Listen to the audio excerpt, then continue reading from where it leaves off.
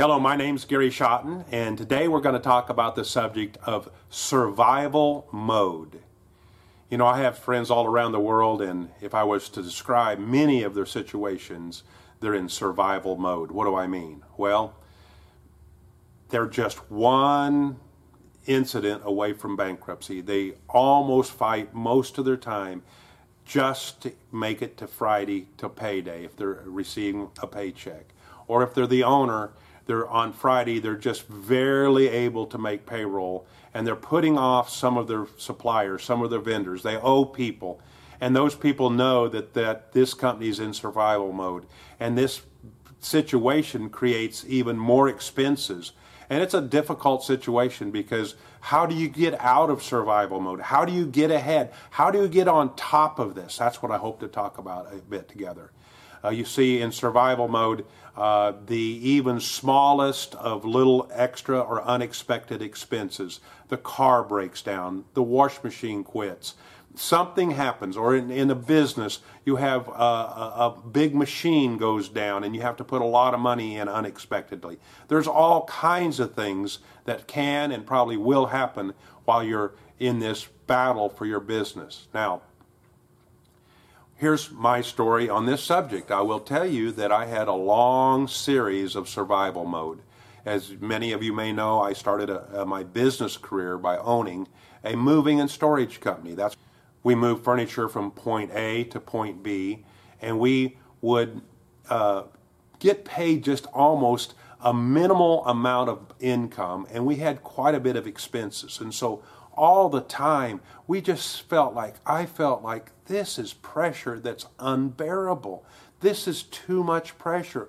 I didn't buy in for this. I don't want to live my business life day in and day out with pressures like I'm facing. Yeah, there's a few times I got a little plateau of help or got ahead just a little bit, and then I would buy something or expand in some direction, or I would try to do something different, or something unexpected happen. Wow. I had some 50 to 75 employees. This is several years ago, 20 years ago or so, and we paid every other Friday. And I was committed to make payroll and make sure everybody got paid, so the pressure was on me. And I can't tell you how many times in that 17 years, the last 10 were in this situation where I had sometimes $1,000 in my checking account. And on Friday, I knew I had to have a $50,000 payroll, including my drivers and everybody related to the company. And I only had $1,000 on Monday. I had to come up with collecting money, make sure people had paid me, make sure people were on board, make sure we did everything right just to make payroll week after week after week, or month after month. And I call it like playing a guitar. If you ever played guitar just a little bit, you'll know that just the ends of your fingers, when you start pushing down on those wires, the guitar strings is what they're called, it causes your fingers to get calloused. And until they're calloused and hard, and you've played a lot, then they're really hurts. You can only play for a little while, because then you got to stop and let your fingers kind of heal a little bit, because it really hurts. Well, that's what was happening to me. It wasn't callousing me in a bad way. It was giving me month after month and year after year experience on how to run and operate a business with a very tight budget. So you can't tell me I don't understand the subject of survival mode. In foreign countries, again, many people are just almost perpetually, and not only each business, but almost every business is on perpetual survival. I'd hate to be in some countries like Africa where there's individuals that are literally in the morning waking up to the reality that there's not enough food for their family, and on that day, in hours, they must do something to come out legally and professionally, or with the sweat of their hands or labor. They've got to do something to come up with the food to eat that day. And the next day is the same thing. I honestly can't imagine that.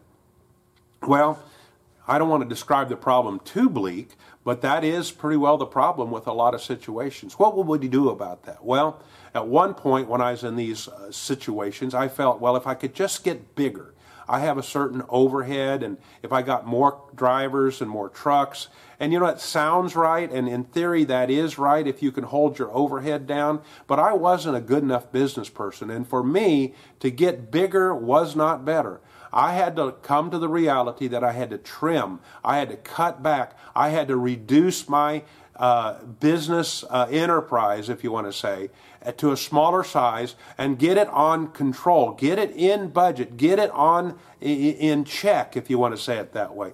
I had the latitude, instead of getting bigger, to cutting back. I had to show that I had discipline. You see, I wasn't in a position as owner to go and take extra money, do things with the money that I shouldn't have.